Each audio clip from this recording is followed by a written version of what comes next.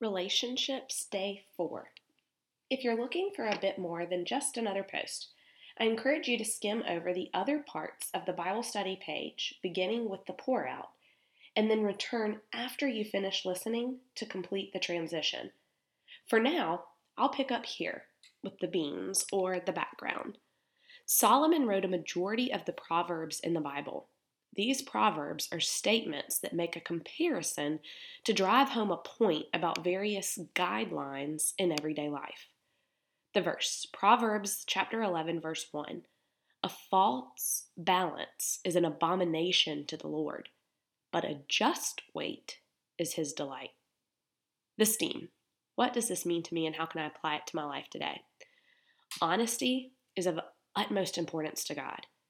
We can't come to him with only half the story, mainly because he knows it all anyways, but if we're being deceitful in our hearts and not vulnerably sharing it all, then our relationship with him is off balance. It just doesn't work. And it's the same with any of our other relationships as well.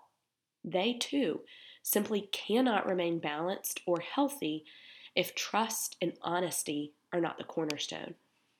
So often, we believe that little white lies are just that, little and of no importance. But the truth is, those little white lies add up, knocking our relationships off track. You can only hide so many Amazon boxes, receipts, and Target bags before the truth comes out. And even though it seems small, you tip the scale of honesty in your marriage, making it harder for your husband to believe you when you do actually just go to the mall without buying anything. I certainly don't mean to call out my fellow prime-obsessed sisters, but you get the point. The little things add up. Think of how much better our lives and our relationships could be if the truth always meant the truth. Honey, I'll be home by dinner actually meant he'll be home in the house as the plates are being set on the table, if not before.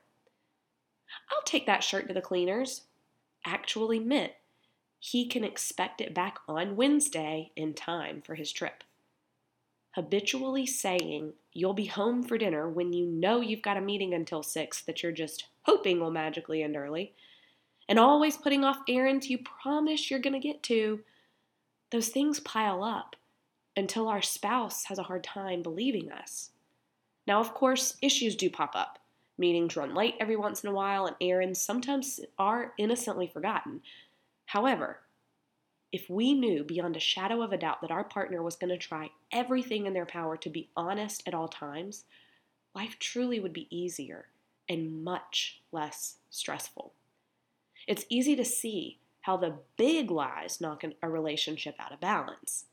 But we've also got to be careful to remember the little small white lies add up over time. And they do, in fact, become enough to knock our relationships off balance as well. Think over your habits and your relationships. Are you always honest, in loving ways, with those that you care about? Are your relationships balanced? Or do you need to do a little work to level things back out?